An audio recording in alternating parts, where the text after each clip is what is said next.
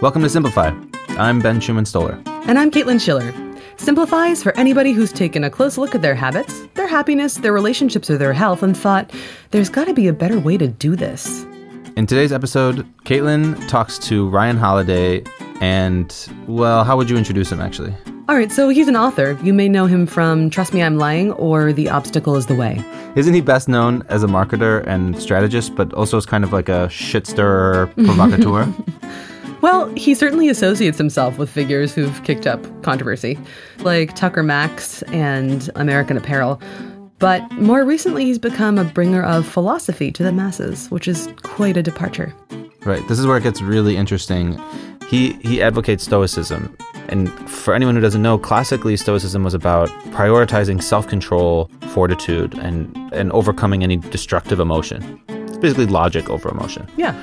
But nowadays, there's like this modern strain of Stoicism that he's been a big part of bringing to the fore. And that focuses on being aware of what could be blocking you, overcoming obstacles. And it requires a certain amount of, I think, self-awareness and wisdom. Yeah, lots of big questions here. Yeah. We want to also remind you guys that you can tweet at us. I'm at Bsto, B-S-T-O, and you're at Caitlin Schiller. Cool. Yeah, that'll be fun. Oh, and don't forget to stick around after the interview. We'll make a book list for anybody who wants to go deeper into what we talk about in this episode. All right, then. Let's get the tape rolling. Here's Caitlin Schiller and Ryan Holiday. So thank you for taking the time to talk today. I've been really looking forward to this. Yeah, I'm excited. Great. Could you do me a favor and introduce yourself? Yep. My name's Ryan Holiday. I'm an author and media strategist. I've written 6 books on topics from media manipulation to ancient philosophy, and I live in Austin, Texas. Cool. Okay, can you talk to me a little bit about how media manipulation and ancient philosophy work together? How do you bring those two things together if you do? I'm not sure that I do or that one could. As a writer, my job is to tackle the topics that interest me, that are fascinating, and that I think are relevant in today's time. So my first book was an expose of sort of how the media system works, sort of a bit of a tell-all as well, having worked with a number of very controversial clients over the years. When I wrote the book in 2011 and 2012, I sort of thought, this is a sort of a fun, if not alarming, side of the internet. And then my next book was about ancient philosophy, specifically Stoic philosophy, which was just something I was also very personally interested in and had some personal experience with. So the books don't necessarily overlap, although I would argue that Stoicism, which is a philosophy about sort of inner discipline and clarity and sort of peace within the sort of chaos of the world around you, would be a very relevant philosophy in a time of manipulation and dysfunction and noise. I think that's true. Who is your audience? Yeah, that's always a tough question. As a writer, you want to say as many people as possible, or you want to say people like me. I try to go into every book with a very specific audience in mind. Mm-hmm. But for instance, if you're writing a book and you write it one way and it alienates another group of people, it doesn't matter how popular it gets, you're never going to reach them. So you have to know who a book is for. And I think you also want to think about, who is a book not for, which is something not enough people do with their work. That's kind of a controversial tactic. It seems like do you like controversy? I don't want to put I don't want to peg this on you, but it seems like it's something that you sort of enjoy. You work with Tucker Max. You've been involved with American Apparel. Is controversy a good strategy? Because it seems like stirring it up is something that you either enjoy doing or have a very high tolerance for doing.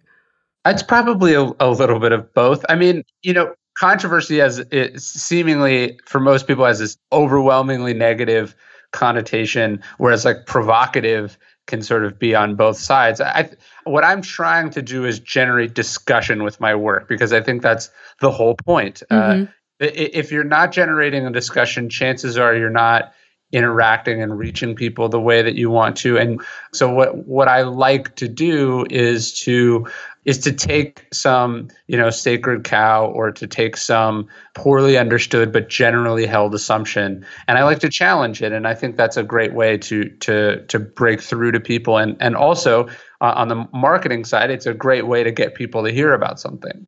Yeah, finding that niche and working it in a novel way. Yes. Actually, one other note on controversy is I think if you know who you're making this work for and you know who it's not for, it allows you to sort of play to one base and sort of deliberately tweak or provoke the other base. So for instance, knowing that I wrote these books, my philosophy books, with the idea that philosophy has been made needlessly elite or obscure, or it's sort of almost got a fundamentalism to it, knowing that I'm not writing for that audience allows me to not get upset if that audience doesn't like my work. So if some professor of some obscure school of philosophy says, what Ryan is doing is bastardizing this philosophy, he's forgetting this, and this, or it's much more complicated than that. Good. I don't like what you do, and I don't want to reach you. So the fact that you're telling me that I didn't do it your way is confirmation to me that I probably got at least close to what I was trying to do. And this is true for a lot of things, and not to make this political, but when Donald Trump pisses off people who are not part of his base, that means he's probably done something that his base actually likes. And so I'm not saying that that's a general strategy that everyone should do all the time, or that that's even what I'm trying to do. But when you know who your audience is and who maybe we'll call them your not audience is, it's not going to break your heart that someone who is never going to be a fan of what you're doing is telling you that they're not a fan of what you're doing. Yeah, I think that's a very true observation.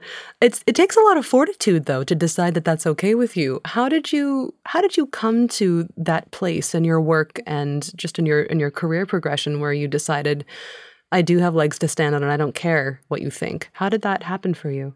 Yeah, that's a good question. I don't know. I mean, obviously, having worked for clients that would generate protests or boycotts or backlash was maybe an exposure to it that I wouldn't have had otherwise. But it was always interesting, at American Apparel, there'd be some massive controversy on the internet, and then you'd look at the sales over the weekend, and they'd have stayed the same or gone up, and then you realized, oh wait, there's kind of this echo chamber out there. This kind of, it's so easy to talk about things that you're upset about on the internet, but it doesn't necessarily follow that it actually changes people's behavior in any real way. And so you sort of realize that there's kind of this professional wrestling going on about, sort of making everyone seem upset or that everything's a crisis. And then you realize that that's not exactly how it's going. And so I think that helped me with a little bit. And then also, as you get more confident in what you do and you do more of it, you realize I was never making this for everyone. I'm making this for who my audience is. I'm making it for what I'm trying to express here. It's not unreasonable that some people would object to that. And I mean, the Stoics would talk about this too. It's the idea that you can control other people's opinions, or that it's even admirable to get everyone to like you, or that that's a worthwhile pursuit is not the best use of anyone's time. Yeah. You've developed this personal philosophy at, it seems, a really young age. I don't know exactly how old you are. I'm not going to ask. I think that we're more or less contemporaries. But I kind of think that to get to a place where you have a well-buttressed personal philosophy, something had to happen. What was the crucible for you? Why did you turn to philosophy? What made you start looking? Yeah, I don't know exactly. I mean, I think it's a reasonable inference that most people are not operating by any sense of philosophy, either religiously, spiritually, academically, whatever. They're just kind of winging it. And I think that's why so many people end up either being people that they'd rather not be, or ending up very far from where they'd like to be career-wise or personality-wise or character-wise. And so I think a philosophy is sort of this guiding framework that helps you operate in life. I've heard sort of Stoicism expressed as an operating system, and I think that's an interesting metaphor. if it's not the operating system, what is your operating system? And I'm not sure most people have an answer to that.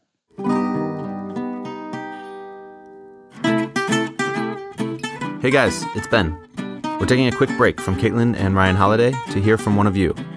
This is Kyle talking about how reading can be easier than it seems and how it helps him with the big questions in life.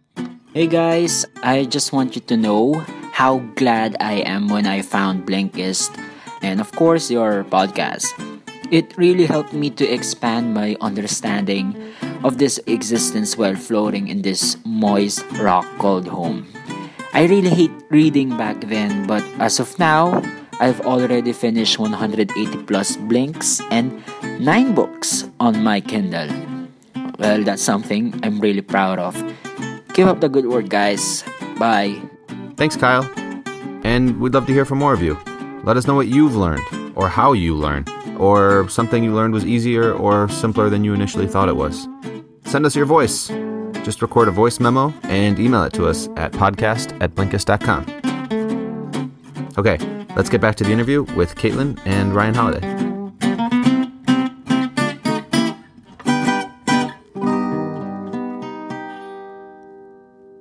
I was reading a blog post of yours this morning about, well, it starts with Churchill. Yeah. And can you talk a little bit about what a personal platform is and why it's important? Yeah, if you think about how the media environment used to work, it was that there were a handful of outlets who had distribution or access to the public, right? So if you wanted to reach an audience, you had to get access to that distribution. Well, to a large degree, that has fallen away. There's unlimited points of access to the internet, mobile phones, social media, all these different things. So what I talk about is that everyone wants to have a platform when they have something they want to say or release, but they don't do the work to develop that platform in advance. So the story I tell about Churchill is that, and most people don't know this, but Churchill was driven from political advice after the First World War.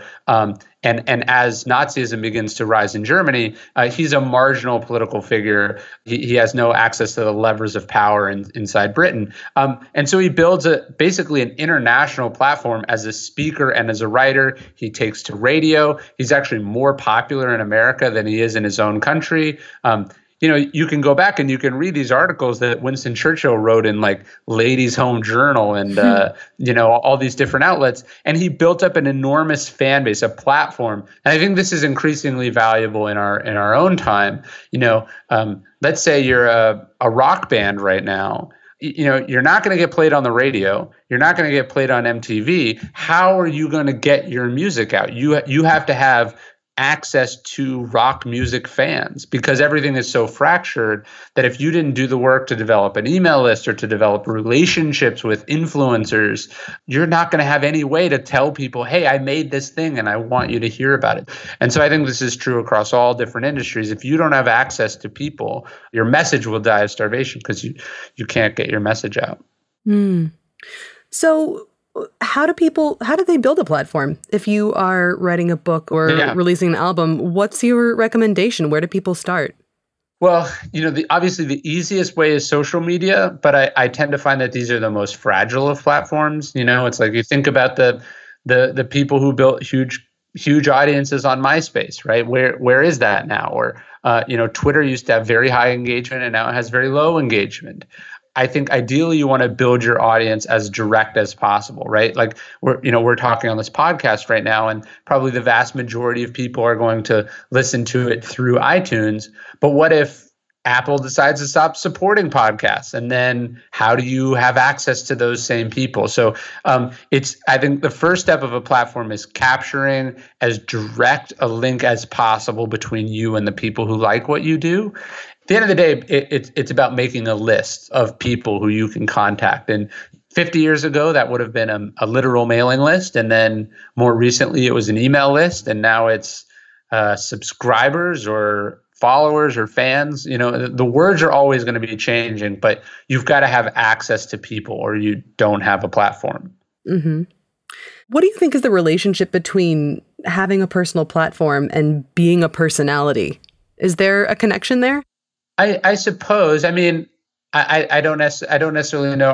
Do you use the word personality in a positive sense or in a negative sense? What do you mean by that? I don't think it matters. I mean, I was specifically thinking about Tucker Max just now, actually, and I wouldn't say positive or negative. I used to read him in college and think he was terrible but funny. Yeah. But do you think that in order to have a successful personal platform, does a creator have to be a big, huge personality, or can they just produce decent work? I don't think so. I would say producing decent work is a hard sell in 2017. And I don't mean like decent as in decent or indecent. I mean decent as in middle of the road. To build a platform or a brand, I think you have to be excellent, right? You have to, and excellent is going to be relative in different fields to different audiences. But it's really hard to make a living being just pretty good. So I think what we tend to care about the personalities of the people who are consistently making good enough stuff for us to care about these things. So I guess not making a judgment on quality, but it's very hard to be average and build a platform, because why would I subscribe or pay or request to receive everything that you do if I didn't think you made really great stuff? Totally fair contention, right? Why would you? It seems to me, though, that we have the attention economy now, and in order to get eyeballs on content, people, outlets, brands need to be ever more controversial. Yes. When you advise clients, do you have a moral north? Are there just things you won't do? Yeah, of course. I wouldn't necessarily go like, here are the list of the 10 things I refuse to do. But, I wrote this book about media manipulation that was supposed to be a book about why media manipulation is bad and how it can be misused. I'll tell you, it's very alarming to hear that most of the notorious people in the alt-right have read or have not only read the book, but many of them sort of consider it a Bible. Wow. The truth is these tools are indifferent, right? The tools are neither good nor bad. It's how we use them. So that's obviously not something that I support, something that I want to see happen. But I think your point is a good one, in that when it's so noisy, it's hard to break through that noise, especially if what you do is quiet.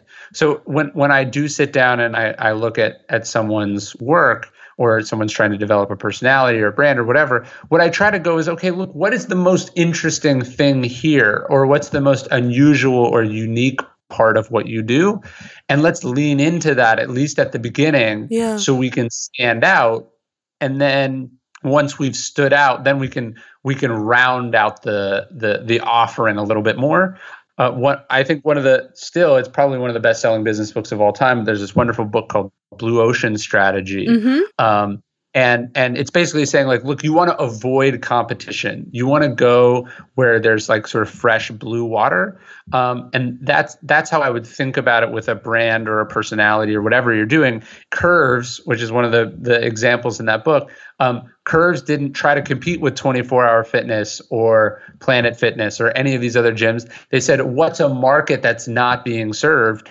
Let's little old ladies, let's go there. And so it's carving out a unique space for yourself is really important. Have you worked with brands or personalities who have carved out that niche and then want to, I don't know, claim some other niches or go a little bit broader? What do you do once you've developed a brand around one niche? Yeah, I mean, look, my own career went this way, right? My first book was a marketing book. Obviously, that's a very sort of established market in the book space with a lot of prospective readers. And, I got a pretty big advance for my first book, and it did okay. And then for my next book, when I said to my publisher, look, I don't want to be a marketing guru. That's not what I'm interested in. I want to write about, an obscure school of ancient philosophy. They were not exactly excited about that. But I'd already developed, to a certain degree, I developed fans for that kind of writing. So I knew I wasn't, just totally guessing that people might like this. I did know that. I'd built up a big enough fan base on the marketing side that I knew, hey, at least a percentage of these people are going to like what I'm doing. So I know it is possible to round that out. I think what you find is if you make really good stuff and you have that distribution, you should be able to make it work. And then it's not that hard to have multiple tracks. I think that was a thing that surprised me a little bit. It's like, oh, I can write marketing books and my marketing fans will buy them. And I can write philosophy books and my more general fans can buy those. I think one of the things you want to be cognizant of is that you're not trying to push the wrong product on the wrong person. So as long as I'm not trying to get my philosophy fans to buy this marketing book, and I'm not trying to get the marketing people to buy a philosophy book that they're not interested in, and I'm just focusing on where those two overlap, then I'm good. Mm-hmm. I've also worked in marketing for a while, just in various roles, and I always say that the core competency at the heart of somebody who can be good at marketing is that you have to kind of be an optimist and be willing to look for the good in whatever you're trying to sell or spin. Yes. What is the core competency for someone who can be good at strategy? That's a good question. I would definitely agree with your assessment of marketing. If you don't believe in the product, it's very hard to be a good marketer of it. And I would say my biggest successes as a marketer were on the best products and probably where I did the least amount of work. When the person has written an amazing book that fills a very real and compelling need to a very obvious audience, my job as a marketer is almost just to get out of the way. It's to go, hey, check this out, versus if someone has made an offering that's complicated or hard to understand, or maybe that has a great promise but doesn't fully deliver on that promise, then as a marketer, that's where I have to really sort of go to bat and sort of beg and plead and borrow and steal to get people on board with it. I feel like there are very few new strategies. Most strategies are just repurposed old strategies in a new context. So I think an understanding of history is very important. An ability to see a bigger picture is really important. And then, knowing the right strategy and then convincing people to get on board with said strategy are very different things. So I think a strategist has to be a good communicator as well. So, I mean, I can't really talk about the specifics, but I had a session with a client on Friday and we sort of talked about this idea and we're all very excited about it. I think it's a great idea. But then actually convincing this person to do it and to do it right is much harder than brainstorming the idea in a conference room. Oh, totally. And that's true with marketing as well. It's like you could have this great idea, and then by the time the lawyers have gotten to it, it's been stripped of any of the reason for doing the idea at all. And so that's the depressing part. So depressing. Before you were good at what you do, what did you screw up doing? This comes from, I watched you on a London Real interview, and you said that one of the things that we need to get better at is saying, I don't know about that. And how do you live with that? What do you do when you don't know about something? Yeah, that's a good question. One of the interesting things about being a somewhat public figure at whatever level that I'm doing it at is like in this exchange, for instance, you're asking me questions and I'm expected to answer. Mm-hmm. That's how an interview goes. But I've just noticed you can pick up a nasty habit from that, which is that even if you don't have an answer, you just make one up. And really, I don't know, or I'm not sure, or I'm going to try to figure that out. That's something I deliberately try to practice now, is like refraining from having a conclusion just yet. Like I want to wait and see. That's something I don't think comes naturally to me. I'm not sure if it comes naturally to other people, but it's something I've certainly tried to work on more. And something that as I've become successful, I've noticed is actually harder to do. So that's why I work on it. Yeah, I don't think that in general people do well with uncertainty, especially not when you're supposed to be the expert and you're put on the spot. You want to have a facile answer. Yeah. How have you cultivated it for yourself? Like, are you in a conversation, you go, okay, Ryan, slow down and want to think about it more? Like, what have you been doing to make sure that you can nurture that habit in yourself? Yeah, that's a big part of it, and being comfortable saying I don't know. It's like I think we tend to see it as a weakness, but it's not. And then I would say the other thing is like I've tried to just say less generally. There's a line I like from William Tecumseh Sherman where he's saying, "Never give reasons for why you think what you think, because the reasons can change." And so it's just like the less you say, the more options you have. And so from a social media standpoint, I think realizing that just made me go like, oh, wait, there's very little upside for me in sort of doing my thinking out loud here. Like if there's a chance that I'm going to change this opinion in a month, why would I put it on record now? Mm-hmm.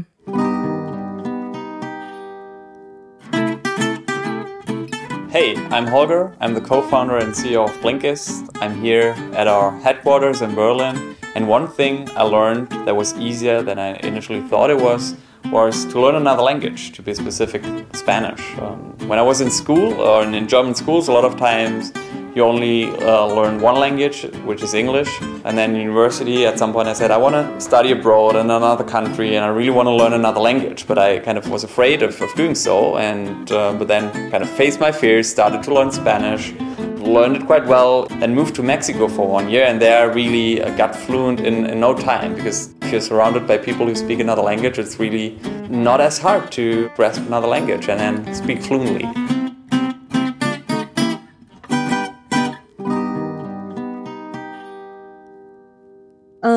I really did want to talk to you about books, because you obviously have such a strong relationship with them. Can you just talk to me about your relationship with reading?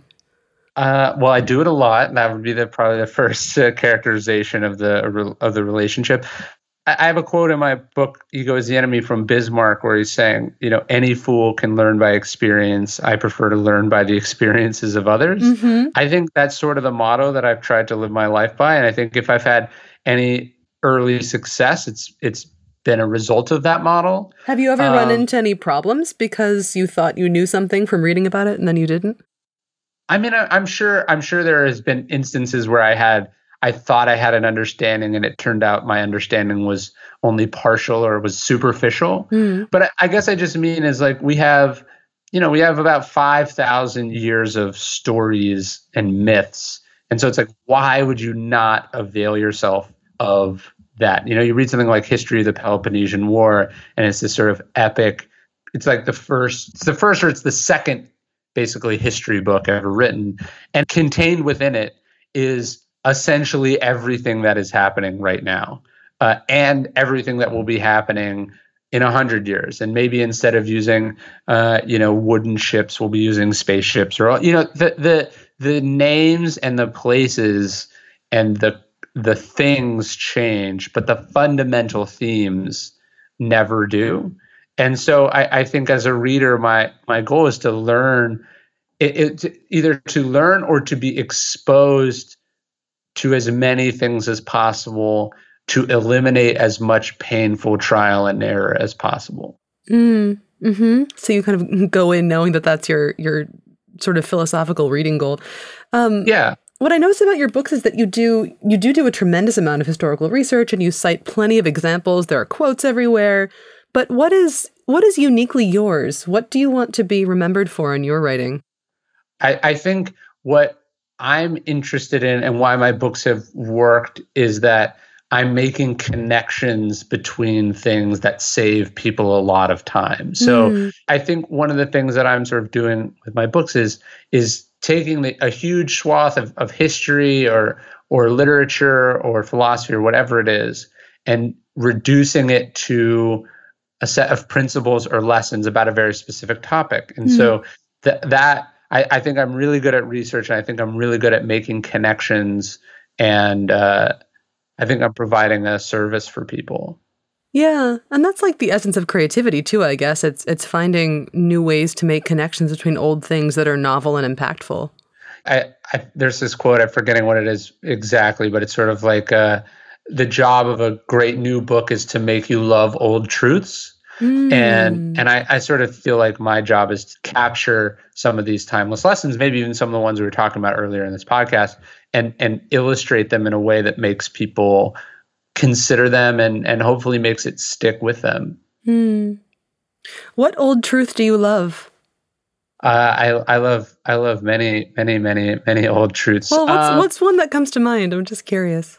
In a more religious time and in a more uncertain time, we thought about death all the time, right? There's a whole genre of art called vanitas, which was just like pictures of skulls, basically. So an old truth I've been thinking a lot about and talking about, and I even made like a physical reminder that I carry around with me, but just this idea of memento mori, like remembering that you're immortal and that you have a very small amount of time on this planet, and that instead of that being scary, it's actually liberating, and it should give you a sense of urgency about what you do. That's such an obvious truth, but I don't think anyone could argue that it's overly discussed.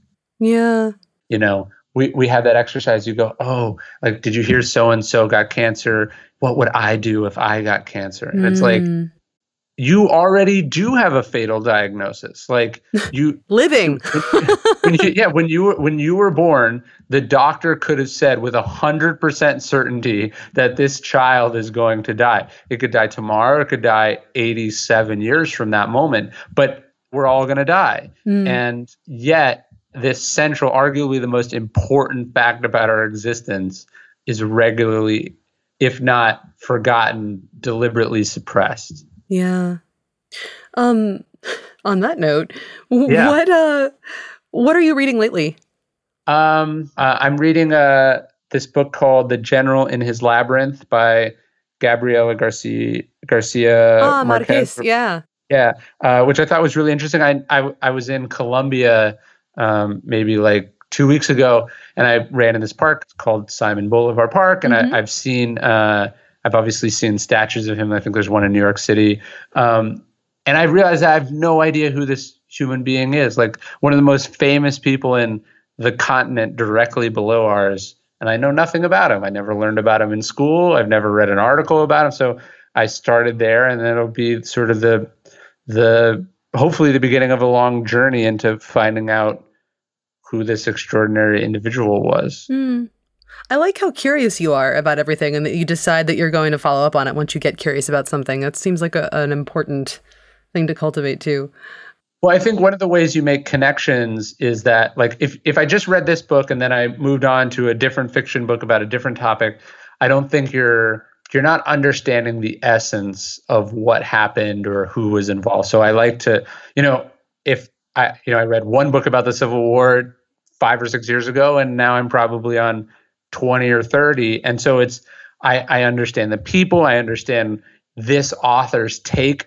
I think one of the things that I try to cultivate as a reader is to ultimately know so much about a topic that I can tell whether the author is right or not. I mean, I realized at some point it was very rare that I ever disagreed with the people I was reading about. Like I ever disagreed with the author. And that made me think that maybe my understanding of the topic was too superficial and that I wasn't challenging myself. So yeah, I try to, I call it swarming. I sort of try to swarm around a general topic and sort of read everything about it. And then once you understand it really deeply, then you can sort of analogize from that topic, and you can know what's important or not. You can know when you're watching the news and, they go, oh, this is just like right before World War II.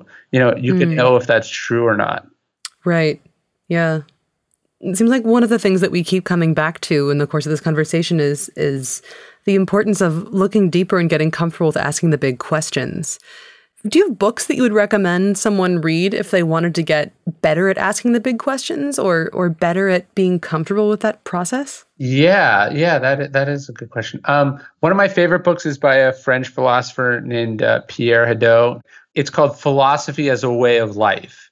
And his basic contention is that we think of Aristotle or Marcus Aurelius or any of or Epicurus as these philosophers who are trying to like create this systemic explanation of the universe, because that's what we see philosophers at Harvard or Yale doing. It's like, oh, this person has this complicated explanation for this or that, when really they were, self-help sounds sort of dismissive, but really they were just trying to help people with problems. If you take the Stoics, if you take Seneca or Epictetus, often like a student asked so-and-so a question, and then here was their answer. They're basically bits of advice on how to live. And ancient philosophy was in the past mostly designed about answering that question, like how do I live and how do I live well? And so I think focusing on books that guide you towards that is very, very important. Sort of on the note of how do I live and how do I live well, I was also looking at your Instagram. I did a thorough a thorough search on all of your social media profiles. I saw this lovely new letterpress print from the Daily Stoic that you posted, and it says, "Waste no more time arguing what a good man should be one." Yes. What does that mean to you? How do you enact that? And I mean, it doesn't have to be about being a man, quote unquote. It means being a good person. What does that look like? Well, I think what the Stoics are saying is that the philosophy wasn't this thing that you do in a classroom. It's supposed to be what you do in life. So like it was interesting, right? That's the quote, waste no more time arguing what a good man is like, be one. And then, every once in a while I'll get an email and they go, why does it say man? Why not? And it's like, this is actually exactly what he's talking about. That like, we would rather in our culture have sort of semantic debates about what does this word mean? Or is this the fairest way to say that? Instead of understanding what the obvious point was when he was making it 2,000 years ago, and then acting on said point. So, I think there's something to be said for semantics and fairness as well. No, of course. But my point is that you could not pick in a more ironic instance to do that than in this specific one, which is he's saying that we tend to spend far too much of our lives arguing and talking about things theoretically rather than actually doing them. So, the most important discipline in Stoicism is a discipline of action. Mm-hmm. So what are you doing with this thing that you're studying? What is the person that you ultimately end up being? What are you doing in the moment? There was I think a month and a half ago, a French philosopher, her field of study was risk. Mm-hmm. She was saying that taking risks is what makes life worth living. And she was on vacation. She was on vacation on the beach, and she saw a child drowning. It was I think it was a child of a friend, and she ran out into the water to save the child. I think she did save the child, but she ended up drowning and dying. But to me, and I don't mean to be flip about it, but that's the ultimate philosophical act, right? Writing her books about risk taking is only the first step. And the second step, and I think she would have agreed with this, is do you put the philosophy into action? Hey, there's a child who needs me. Am I going to act on my principles in this moment or not? Yeah. Again, to go back to how do I live and how do I live well? What, given all of the research you've done, given your vast amount of reading, given what you try to put into practice every day, what would you tell someone if they wanted to live better? Wow. I'd probably point them to writing, much better than my own or that I could articulate. But I think this idea of the present moment is all that you're at least guaranteed in life, right? So many of us are either dwelling on the past or anticipating and thinking about the future. Meanwhile, the present moment, what are you going to do right now? How could you live better right this second, or do the thing that you know is right in this second? Would obviously be a big part. I would probably urge them to think about this sort of Stoic concept of making a big distinction between what you control and what you don't control. And when you make that distinction and you focus your energy entirely on the things that you do control, you find that you have incredible amounts of energy that you were previously wasting. And then, sort of how can you see beyond past or through the sort of petty either squabbles or temptations or obsessions of other people, the people that want to be famous, or the people that want to be, extraordinarily wealthy, or the people that are chasing this high or that high. I think one of the ways that you live better is by sort of making the distinction between what's essential and what's inessential, and then again focusing on those things that really matter to you, and I think obviously more universally. Mm-hmm. Mm. Great. Thank you so much. This has been such a great conversation. Have a good day. All right, awesome. Take care.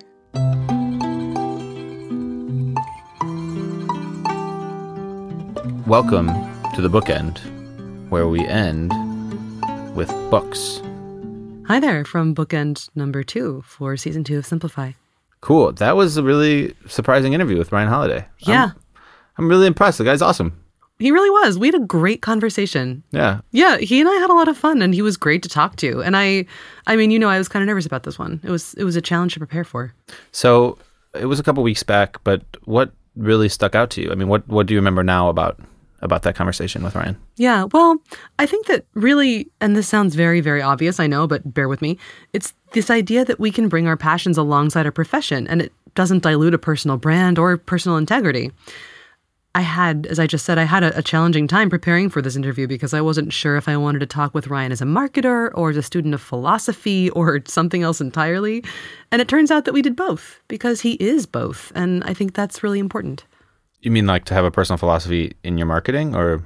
Well, I mean, I think that's, integrity is important, yes. But I mean that we get caught up sometimes in believing that we have to be one thing, that we must focus on one thing, that we have to consistently distribute only one message, or it means that we lack integrity. Mm-hmm. Yeah, and it's not necessarily true. You can be somebody who does marketing for a living and also believes very, very passionately in the importance of something as esoteric as Stoic philosophy. Right.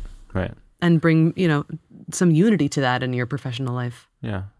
I mean, yeah. And I also just like how deeply he thought about how to read. Yeah. Yeah. So speaking of reading, I'm curious to hear what kind of book list we can make for people. Indeed. Yeah, I've got a couple for you. So okay, ready? Hit me. First one is Bird by Bird by Anne Lamott. This one is actually on Ryan's list of books to base your life on, which is on his blog. Bird by Bird is about the art of writing, but it's also about life in general, how to deal with problems, temptations, opportunities, et cetera, et cetera. And Lamott writes it from her own perspective, so it's her own advice on writing and on life and her own approaches. But there are also some nice anecdotes. So it's mostly about appreciating life's larger obstacles and small gifts. It's interesting that it's on his list. I would have thought that it was more of that he would pick something like military history. Oh, but Ben, there's more. Okay, so what's the second one? The second one is The 48 Laws of Power by Robert Greene. So this one is a classic, and it's also by one of Ryan's mentors. Ryan met Greene when he was 19, and Greene really shaped his trajectory. This book is on power and strategy, and Ryan says it is required reading for anybody who's trying to accomplish pretty much anything in life. This is the primer on what power is, how to get it, and how to keep it. Yeah, I also like Robert Greene, and I can see them being connected because Greene is really into these deep research projects. I did my own little bit of research and went onto Wikipedia. What did you find, Ben? Tell the class. Robert Greene wrote a book with the rapper 50 Cent. Remember him? What? Yeah, and it's called The 50th Law. And wait. Where's 49? It's a semi-autobiographical account of 50 Cent's rise through, like, as a hustler and as a musician. But what I really like about it is it features anecdotes, according to the website, with people like Abraham Lincoln. Check out this list. Abraham Lincoln, Sun Tzu, Socrates, Napoleon, Malcolm X, and James Baldwin. Wow.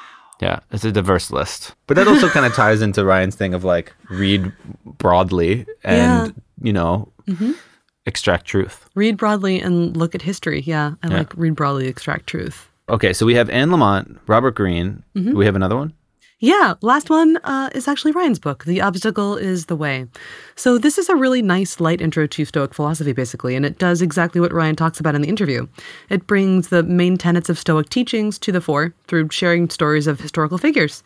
There are also lots of great quotes from Stoic thinkers in here. So it's a nice book to read to reorient yourself in terms of what it means to be impeded, what it means to set yourself free, and how to treat obstacles as your friends, not your enemies. Yeah, we didn't go into that much about Stoicism in this episode. but a little teaser about the kind of modern stoicism that Holiday is into is a lot about dealing with obstacles and a lot about like the logic of perseverance. Yeah. And about how perspective shifts are everything. Yeah. So, well, that's a great book list. Thanks, Ben. Should we go? All right, let's give credit to the people who made this podcast. Because Let's do it. It's always more than just me and you. Definitely.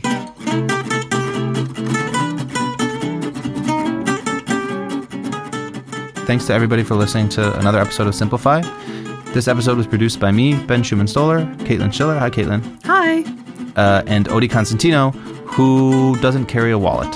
Oh, more fun facts. All right, well, if you enjoyed this episode or feel you learned something, consider sending it on to someone else who you think might like it too. Thanks to everyone who's given us ratings and reviews in Apple Podcasts, Overcast, Castycast, etc., Pocket Cast, everybody who has ever said a nice thing about Simplify. Thank you guys. It means a lot to us. And if you haven't done that yet, maybe take a second to do it. We really appreciate it. Right. And another quick reminder that we're on Twitter. I'm at BSTO. I'm at Caitlin Schiller, CaitlinSchiller. Whoa. Schiller. No, I'm not going to cheer now. That was really good. But, I mean, Caitlin and I work at Blinkist, and Simplify is made by the in-house audio team who make the Blinkist audio also. So we just want to remind you guys, Blinkist is a learning app that takes the world's best-selling nonfiction books and condenses them into focused little capsules of audio and text that you can listen to or read in just 15 minutes. Awesome. Right, and we made another voucher code so you can try it out for 14 days. So you can go to Blinkist.com/friends and type in this episode's very special voucher code, which is Vanitas. Indeed. Vanitas.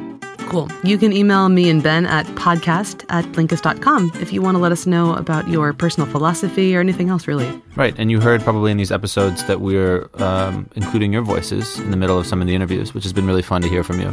So, yeah, you can record yourself answering Caitlin's favorite question. Which is, I'm going to try it. Do it. What have you learned was easier than you initially thought it was? Yes. Perfect. And it could be about anything. It doesn't have to relate to this episode or marketing or stoicism. It could be about anything. And just email the audio file to us at podcast@blinkist.com and we'll try and get your voice into the podcast. Yeah, it's as simple as firing up your voice memo app on your phone and just recording us a quick message. So, yeah. Cool. Then we'll be back next week again with another episode of the second season of Simplify. So in the meantime, stay awesome. This is Ben and Caitlin checking out. Checking out. See ya.